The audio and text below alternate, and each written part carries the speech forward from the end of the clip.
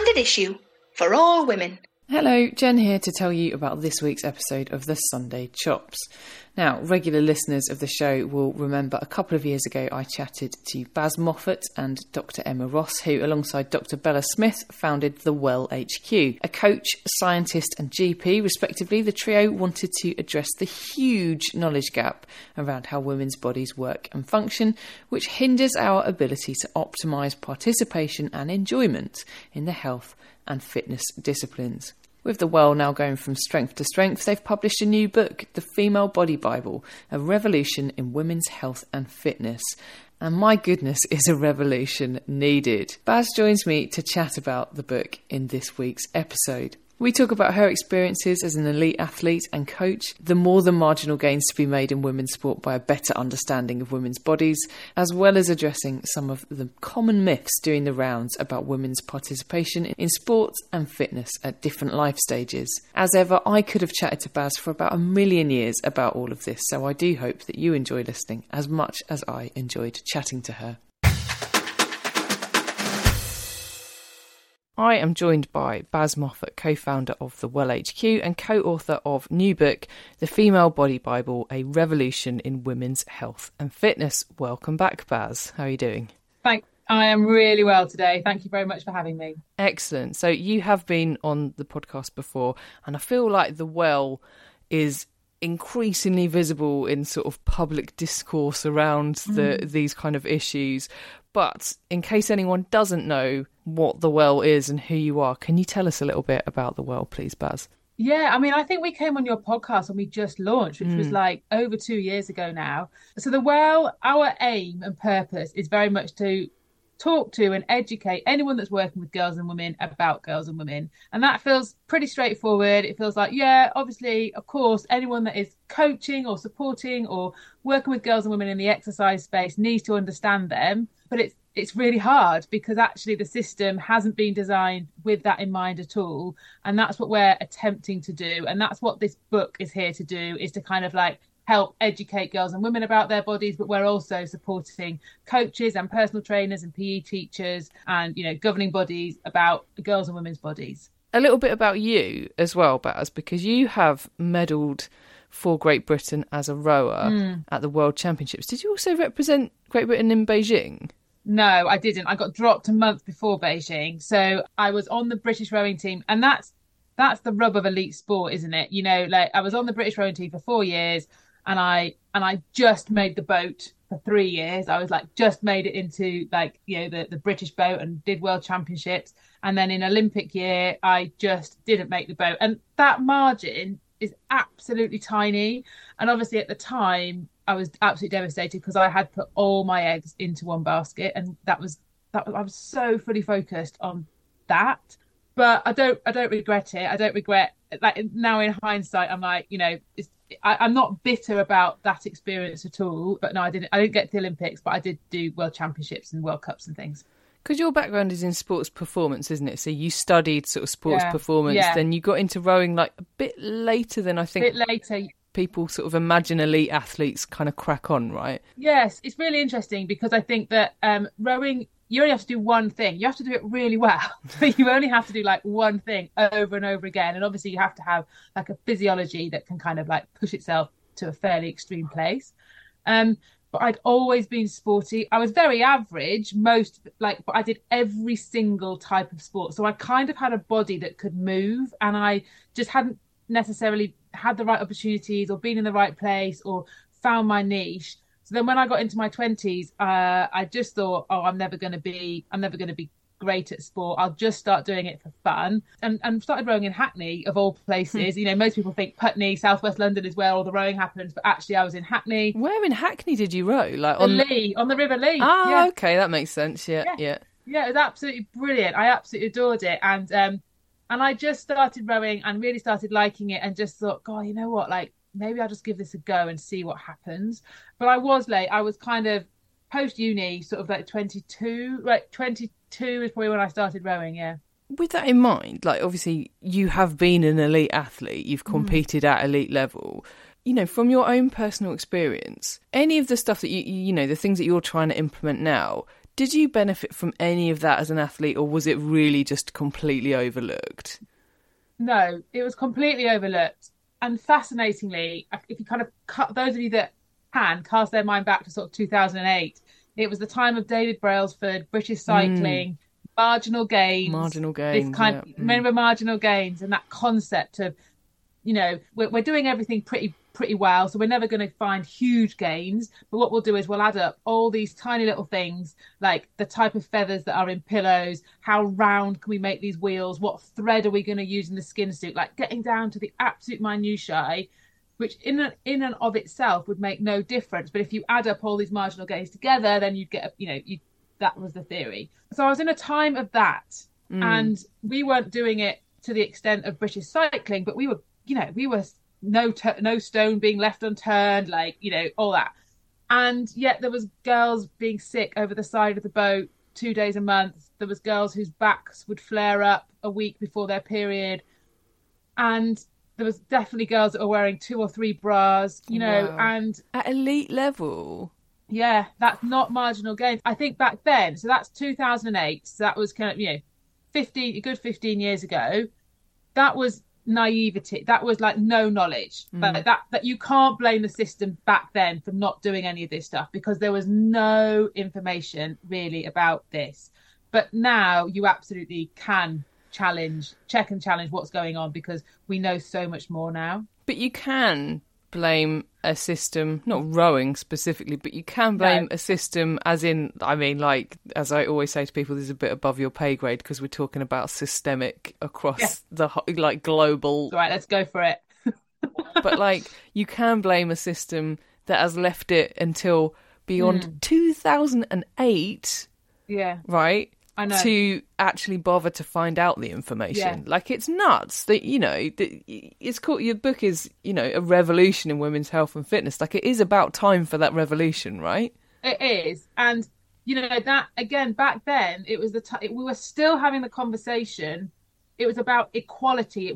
Equity was not a concept. It wasn't a concept. It was equal. So we want to have, when we go on training camps or to competitions, we want to be in the same standard of hotel as the boys. We want to have the same quality of boats. We want to have the same number of coaches. We want to have the same kit. We want to have the same amount of kit. So it was all about being the same. So there wasn't an opportunity back then to have a conversation about, but we're different too, and we need different things. It was the men had kind of set the standard in terms of sponsorship and money and resources and all that. And it's we are in such a different position to them. Let's be the same. And it was a time, the National Lottery funding had relatively recently been brought in, and that was there was gender parity in a way there, because they had to fund, people had to have the same amount of sponsorship and the same level of funding, and that really, really helped. But the conversation back then was very much about equality, and so we didn't want to ever say, oh, but we're different. It was we were made to feel, and it's still the same now, you're made to feel very grateful for what you're given. And it's here's your kit bag. Hasn't got a bra in it. It's well, just be grateful that you've actually got kit. Okay, that's fine. I think this is one of the things that I come back to all the time, is that it feels I think a lot with women's football, although it has changed a lot in the last 10 years. But I remember interviewing Emma Hayes about 10 years ago when Chelsea had just gone fully professional, and I think I asked her the question can we ever compete with the men's game kind of thing, and she was a bit well, look, why do we have to keep comparing them? They're different products. At the time I was a bit why do we have to be grateful for these little scraps we're being thrown? At that point in time they'd just gone fully professional, but they were earning a London living wage. That is not a lot of money compared to... It's not really improved that much. But the conversation that's now happening within football or any professional athletes is around pre and postnatal, isn't it? And we're still, there was, I think it was Triathlon that said, oh, we'll protect your world ranking for 12 months. And it's let's be grateful for that. But let's hang on, let's think about that for one moment. You're pregnant for 9 months. Are you honestly...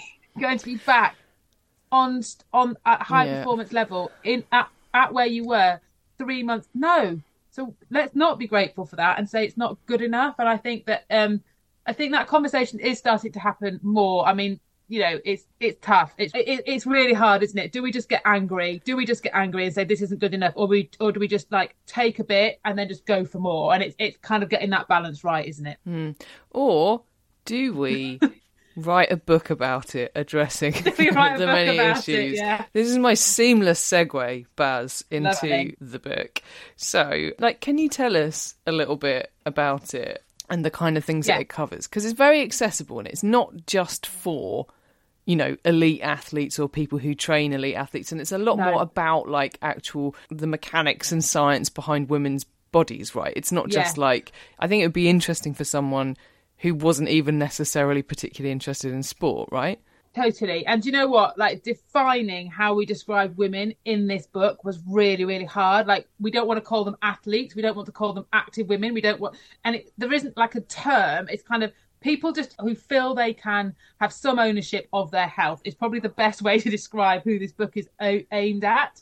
And it came about literally because we're there's nothing out there. There are some very high level, hugely dense scientific text. And then there are people writing about their lived experience about really specific things, whether it's endometriosis or pregnancy or menopause. But there isn't a generic book that is really easily accessible, very, very practical, evidence-based, but covers everything. Because what kind of happens is that we talk about female health and we go straight to the period or straight to the bra. And it's well, actually, we need to look at everything that happens exclusively inside a woman's body and everything that happens differently. And we all need to have a good level or a good level of understanding about all of these topics. And we're applying all of these parts of a woman's body to exercise and to sport because we want women to be able to move throughout their life. And we know there are times in a woman's life when that becomes really, really hard. So whether that's obviously the life stages, so puberty, pre-postnatal, menopause, when you get injured, when you have sort of debilitating menstrual cycle symptoms, when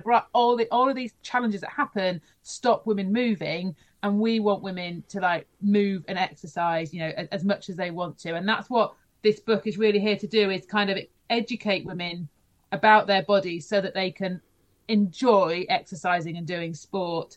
Because we're just not taught anything. We're taught basic biology. We're taught ovaries, fallopian tubes, uterus, period, the biology. And nothing really goes much beyond that.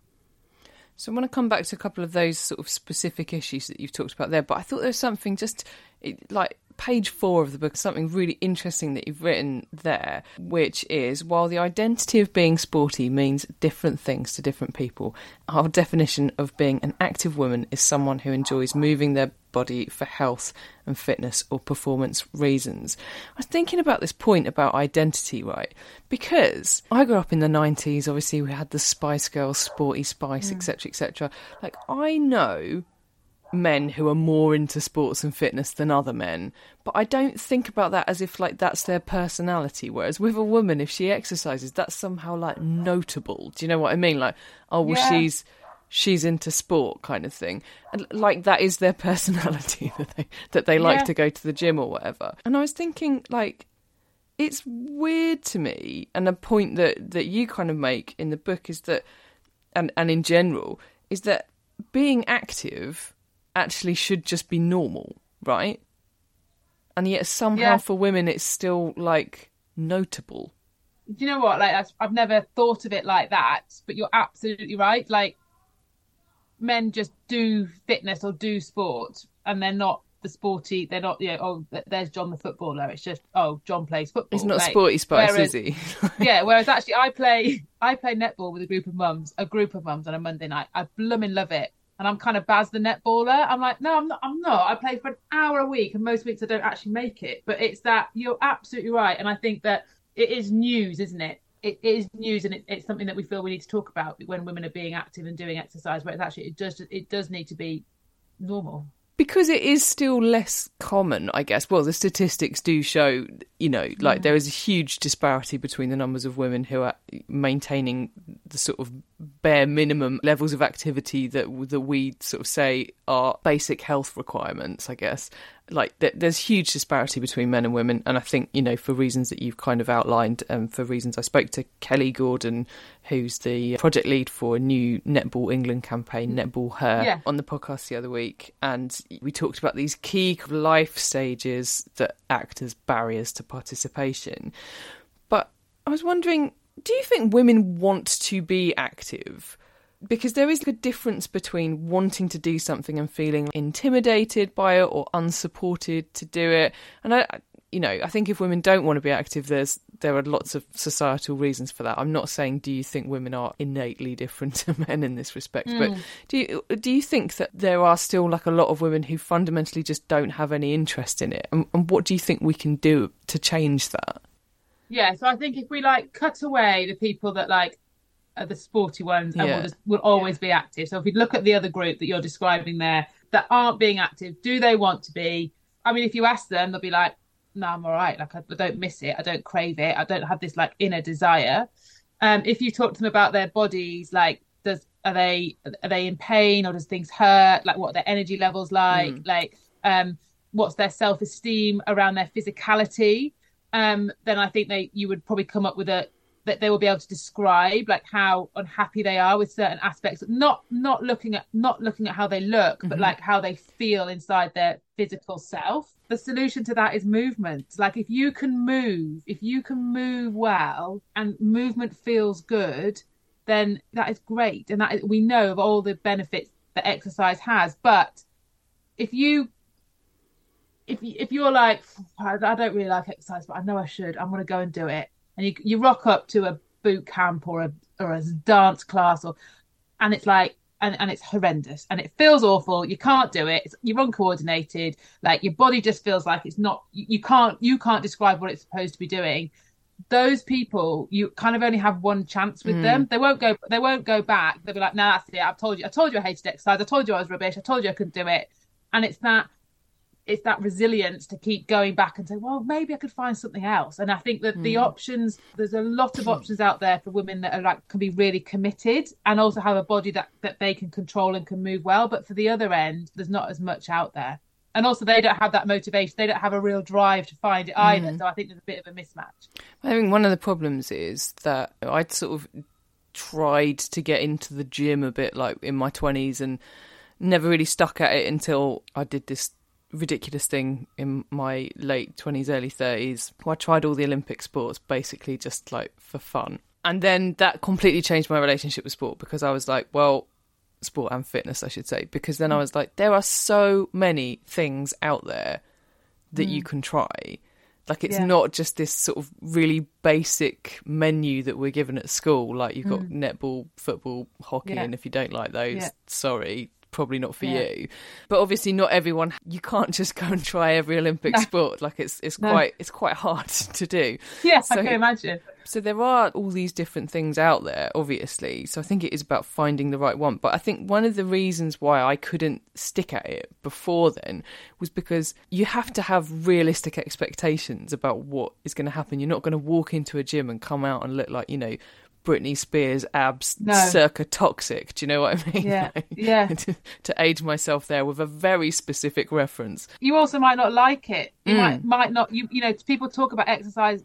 Oh, I love exercise. I like come out and I want an absolute high, or like that cliche. You never regret. You never regret an exercise. You might not want to do it, but you always feel better afterwards. Sometimes you don't, and that's like. But it's that sometimes you don't, and I think that's where gyms in the last few years have like really focused on community and really focused on like the identity of the gyms and like making sure that you're there for social. You're there and you're socially connected with like a group of people that are like kind of familiar and you feel comfortable with, because they know that actually it can't just be exercise. Like is why people are going to be showing up.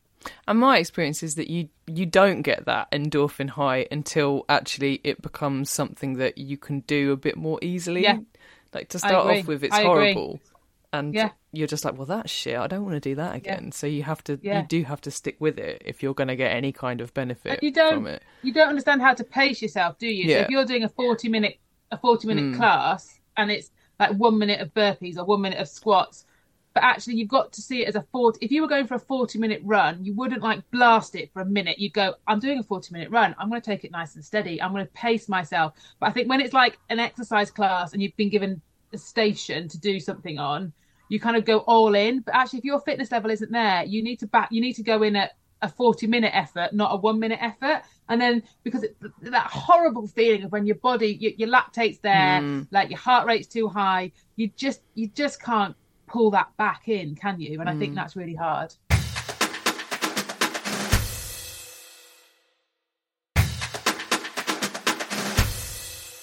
So I want to talk about some of those key, I guess, like life points that I mentioned before. So I'm going to start with periods, which is something that we're talking about a lot more in relation to sport. And I wanted to talk about a topical issue, actually. Leah Williamson has just become the third high-profile Arsenal women's player to succumb to an ACL injury, which we know is, I think, 6 times more likely to happen to female footballers than male footballers. Now, obviously, I don't know what's going on in the Arsenal women's camp, and this is not to suggest that it is definitely this issue, but it does raise questions about things like training around menstrual cycles and when we might be more likely to pick up injuries. And I know that, like, for example, the Chelsea team have been doing some work around this to sort of tailor training around their players' menstrual cycles. I wondered if you could tell me, do we need to train differently at different points of our menstrual cycles? So that's 2 separate questions. So let's focus on the question about, we definitely need to dive into that injury piece because that's fascinating and there's loads to talk about there. But like we talk about do we need to train differently around our cycle? In the book, we quote 6% because we, very recently, like in the last month or so, a new research paper has come out that said 8% of sports science research is done exclusively on girls, on females. Okay, so everything that happens differently and exclusively inside a woman's body, only 8% of sports science research is done on that. So the evidence base is very, very low. Yeah, we don't have the evidence base to apply the research to general population. So we can't say that you should do this in the first half of your cycle and this in the second half of your cycle. We can apply things individually to people, but we can't kind of come up with these generic terms. But what we can say is that, and any woman listening to this will know that they feel, if they are tracking their cycle, if they are kind of like, and not when I was, I've got 2 kids. When I wanted to become pregnant, which was kind of like 8-9 years ago now, that was the only time when you started tracking your cycle. And so things have massively moved on now that people are just tracking because they're interested in what their menstrual cycle is doing and want to notice how they feel at different stages of their cycle. So there'll be times in your cycle when you feel, generally in the first half, not always, but generally in the first half, where you feel awesome. And that's what our hormones are there to do. We're supposed to be going out there and finding a mate and, and reproducing. So the first half is often a time when we can really optimize our training. We can go harder. We can get bigger gains from strength training in that first half of the cycle. And the second half of the cycle, when we've ovulated, the hormones are there to kind of like calm things down, slow things down, kind of like if we are going to have a baby, it's kind of like set up to do that. But regardless of whether we are pregnant or not, like the hormones kind of do the similar thing in that second half of the cycle. So we can absolutely, as an individual, tap into the power of our hormones without a doubt. But then if you think about a football club, like, so, you quoted Chelsea, they are not, that Chelsea squad is not on individualized training plans. It's not like one person does this. So because they can't, they've got their matches on certain days, they've got their they've got access to the gym on certain days, they've got their pitch training on certain days. Like, you can't do a squad like that. But what those players will know is when they feel awesome and when they feel great and they can go hard, and when are the times when they need to do an extra warm-up, when they need to do different things to tap into their physiology. Because I think people always freak out when they go, oh my God, are we honestly going to, as a coach, do I have to individualize this training to a whole squad of players? Because that is impractical to do. But as an individual, without a doubt, you can absolutely tap into like what's going on hormonally. From an injury perspective, the question you just asked, I mean, it's all over the news, isn't it? And it's devastating because that is not something that you bounce back from. And obviously with the World Cup this year, it's 9-10 months is the rehab back from a ACL. So it's not because of their period. Okay, so we get injured for many, many, many reasons. In terms that there are things in a female body that we just can't change. So the fact that women have wider hips means that their angle going down to the knee is there's greater force going through the knee, which is a really big reason as to why there are more knee injuries than in women than men. You can't do anything about that. The hormones, there is evidence to show that when estrogen is high at certain times in your cycle, there is an increase in joint laxity. Now, so the joints are a little bit more, move around a bit more. We haven't connected that to injury, but the logic is, well, maybe you will be more likely to get injured at certain times. But what we can't do is get women to believe that they are more vulnerable at certain times of their cycle. Because what happens if that is the biggest game of their season and they're like, oh my God, like it's day 10, like that's, I can't do that. If you've got that as a mental mindset, then so what, when you go out and you talk to the best doctors and the best physios and you say, right, what do we do with this? How do we manage this?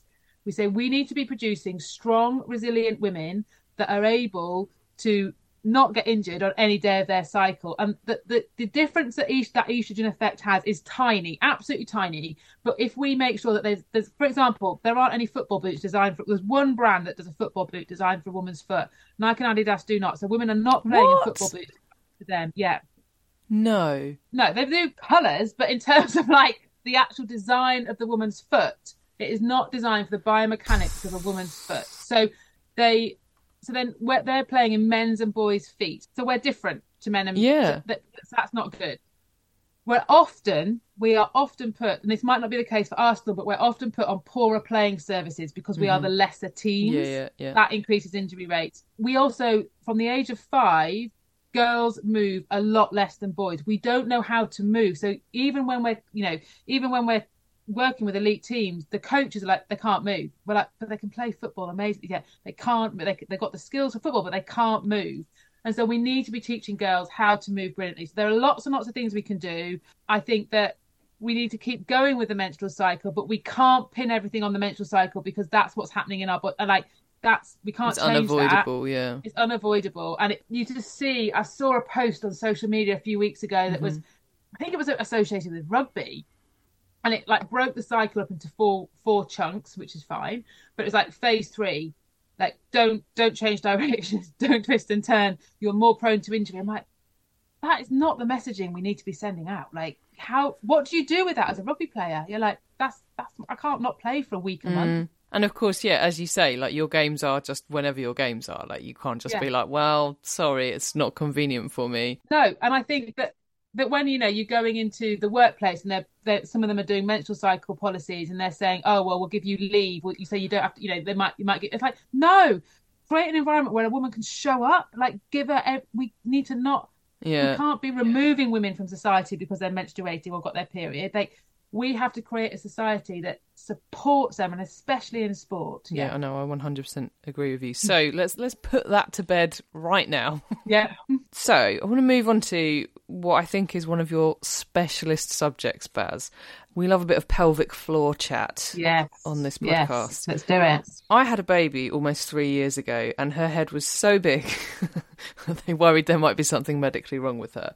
You know where I'm going with this. I had to have some physiotherapy, is what I'm saying. I have always been led to believe that basically, with a kind of minimal amount of effort, we should just sort of bounce back after we've had babies. And that's with regards to pelvic floor and all sorts of other things.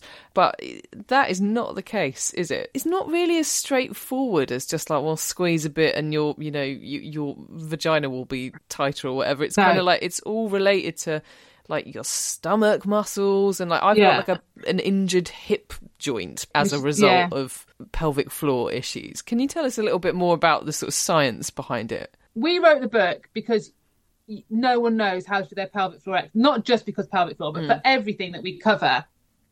I think people just instinctively know that we know how to be women, right? So we know that, let's just focus on pelvic floor. We know what a pelvic floor should do, what it shouldn't do, and how to the exercises. And the most you will probably get, unless you go and see a specialist, is a leaflet. You probably get a nod from your, probably the only time someone will talk to you is a health visitor or a midwife, say, are you doing your pelvic floors? Yes, I remember. And then you might get in a yoga class or a Pilates class, lift your pelvic floor, squeeze your pelvic floor.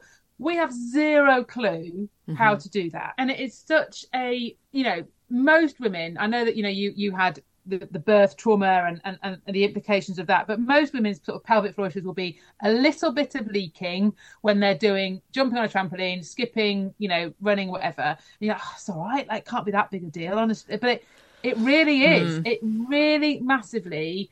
First of all, you have this fear of it happening, and then when it happens, you're like, oh, for God's sake, you hate it. So it stops women moving, it stops women being active, it stops you being able to gain all the benefits that you get from exercise because you're so worried about it. But also some women have huge, huge issues, and it's not just around childbirth. Like, No. so childbirth is significant for the reasons that you've just described. Like, you've got a massive head coming out of a fairly small space, and babies are getting bigger, we're having babies older, and it's just kind of like physiologically it's a tough gig, and it's a massive trauma on that part of the body. But we also know that within sport, even women that haven't had children, so these are young, athletic, top of their game women, the prevalence rates in gymnastics and trampolining are 80-90%. And then if you go do netball, if you do volleyball, if you do sprinting, football, we are 60-70% plus. And that is huge numbers of women playing sport that have pelvic floor dysfunction, and yet they're not asking for help. They're not doing anything. They're probably wearing black. How they will be fixing it, they'll wear black. They may well put pads in their pants or wear period pants, and then most likely stop drinking a few hours beforehand to kind of hopefully stop that happening, and then they're dehydrated and they can't perform anyway. What do you think about, because this is a conversation that I've seen a bit more widely of late, the kind of like normalisation, I guess, of pelvic floor dysfunction? So like wear pads, like blah, blah, blah. I mean, obviously pads are a means to an end for some people, but we should be saying more along the lines of like, okay, this is like a short-term solution, let's fix this, right? I used to be really against anything to do with pads. I was like, they're like the devil. And now I've shifted. I've like mellowed a bit. I said, right, the most important thing is that we move. That is the most important thing. And if we have to wear pads or period pants to help us do that, to give us the confidence, then crack on and do it. But be under no illusion that that is fixing the problem. That's not enough. So we then need to put on an extra layer of education around that and say, right, well, we need to be incorporating pelvic floor exercises into gym sessions. And I'm working with one of the biggest gym chains in the country, and I'm designing a gym session. I'm training their trainers to be able to properly coach pelvic floor exercises at the end of their cool down, so it's incorporated into it. So we need to be educating people and incorporating it into normal exercise, how to do these exercises. I'm grand. I mean, obviously I don't want people to stop drinking. I'm grand with them wearing black. I'm glad with them sort of, popping in pads and things, if that's going to help them. But we have to make sure they realise that's not the fix. That is just, that's the sticking plaster. There's still massive things underneath that need to be happening. One of the things that I did after I had my daughter was I got the NHS Squeezy app, right? Squeezy app, yeah. And there's a bit in your book, why are they so boring, pelvic floor exercises? Because they really are. And what I found I was doing was just every time I got the alarm saying, right, time to do what? I was just like, right, off you pop, just swipe that away or whatever. Yeah. Probably an obvious answer to this question, but what do you do? How do you make yourself do these things? When I've worked with hundreds of women on their pelvic floor. People went into two camps, and the camp that was really angry that they have to do it. They were like, why do I have to sort this out? Like, why do I have to invest time and sometimes money into this issue? And I don't get any endorphin high. No one even notices on the outside. It's like getting your guttering done or your roof done, or like something that, it's not like buying a new sofa or a new pair of leggings that people can notice. Like, it's not, nobody notices. You get zero credit from the outside world from doing your pelvic floor exercises. And so there's this real like anger and animosity around, like, I just don't want to do it. And whereas we do brush our teeth, we've got that's a cultural thing. We do that, but pelvic floor is something that we're just really hard at adhering to. But then the other group that got it were the group that were like, they had this mindset where like, this is my treat, and I am treating myself, and this is time for me where I can check in. And they almost use it as a meditation. So they almost use it as a time to kind of like calm their breathing down, get into this place, do some pelvic floor work. So they were much more compliant and stuck with the exercise, as opposed to a thing to do, as opposed to another thing on your to-do list, which is far too long anyway, and you don't have time to do every day. They just saw it as a gift and a treat and a time when they were like investing in themselves. But that is the one that is, and that is why more products are coming onto the market to try and gamify. If someone can gamify pelvic floor exercises, then that's what it needs. But yeah, there's not been much development in terms of what we prescribe women to do. So I want to talk about menopause a little bit. This is, a pretty big one. What do women need to be doing to stay fit? Because active obviously means different things to different people. Yeah. Walking is an activity, yoga is an activity, but on their own, they are not going to cut the mustard, are they? Like, what do we need to be doing? Yeah. So we need to move, right? So that's number one. We just need to move as much as possible. In terms of helping to manage our symptoms and also improve the quality of our life in terms of our risk of heart disease, our bone density, our muscle strength, our weight, then strength training is the key, and doing strength training well, because, you know, if you remember what I just said about that injury risk, like women, we don't know how to move. So we need to be taught how to, we're not talking legs, bums and tums kind of like flapping around. We're talking about like proper weightlifting, and you are not going to get massive. You're not going to get like really muscle bound. What that strength training does is it really it reduces the rate of bone density loss, and it also maintains our muscle strength, because when we get to menopause, we're kind of hardwired to lose muscle and put on fat. But by stimulating the body with strength training regularly, like 3 times a week, then that really helps mitigate against that. Now, for someone that's never done any strength training, body weight is going to be absolutely fine, and a 5-kilo dumbbell and a 8-kilo kettlebell will be grand, but you only get the effect if you keep training slightly outside of your comfort zone. So you do need to keep progressing those exercises. But proper good quality strength training, which is hard to access because, you know, gyms are intimidating, women don't know how to lift, the spaces are often dominated by men or young women like taking loads of selfies, and it just like, oh, I don't know how I fit into this place or where to start.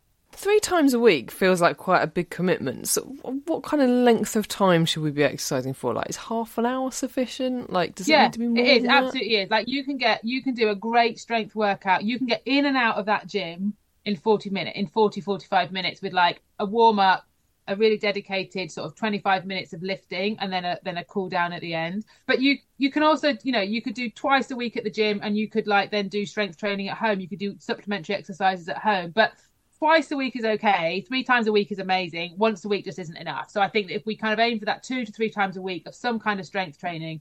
But if you're a sports person and you're like, I never set my foot inside the gym, that is not a space that I want to be in, then that's what we need. You know, if I'm working with like netball, like you talk to, and say, well, how do we incorporate this into a body weight circuit that a normal coach can train you how to do? Like, how can we coach body weight training? And that will all help. That will all absolutely help. Like, anything is better than nothing. If you can load it up with some weights, brilliant.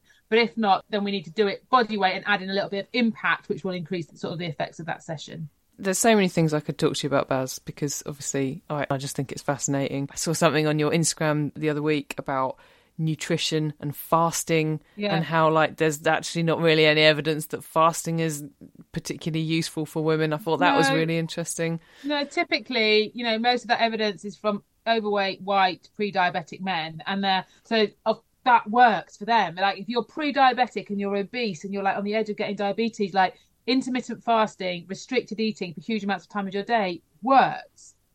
But we've just extrapolated that data and applied it to a wider society without actually, you know, it's just a belief that it works, and brands have got on board and people have got on board and loads of books have been written which has kind of just gone, oh, this is a thing, this must be okay. And I've worked with many women who've said, well, my husband or my partner's doing this and it's working for him and it's not working for me, and it's just making them really angry that like that the men in their lives can just shift weight easily by just not eating for 8 or 12 hours a day. But our hormones are so sensitive to our blood sugar levels. We have to have good blood sugar, and you just can't have that if you have huge chunks of your day when you're not eating.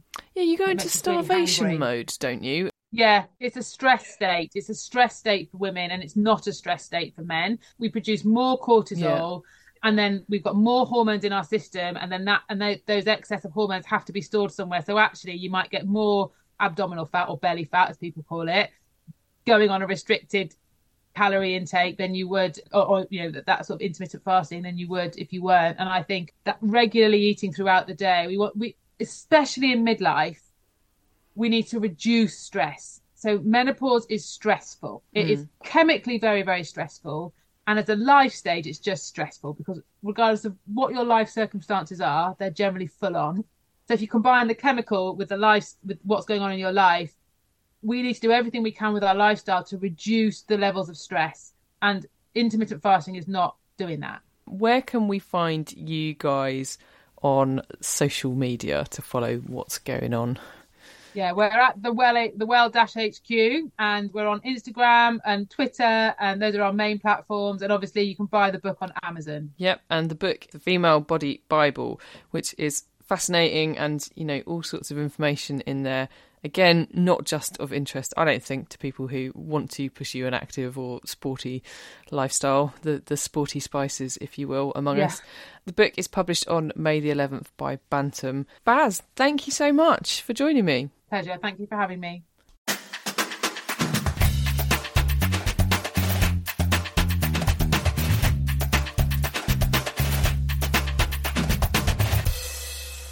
Standard issue for all women.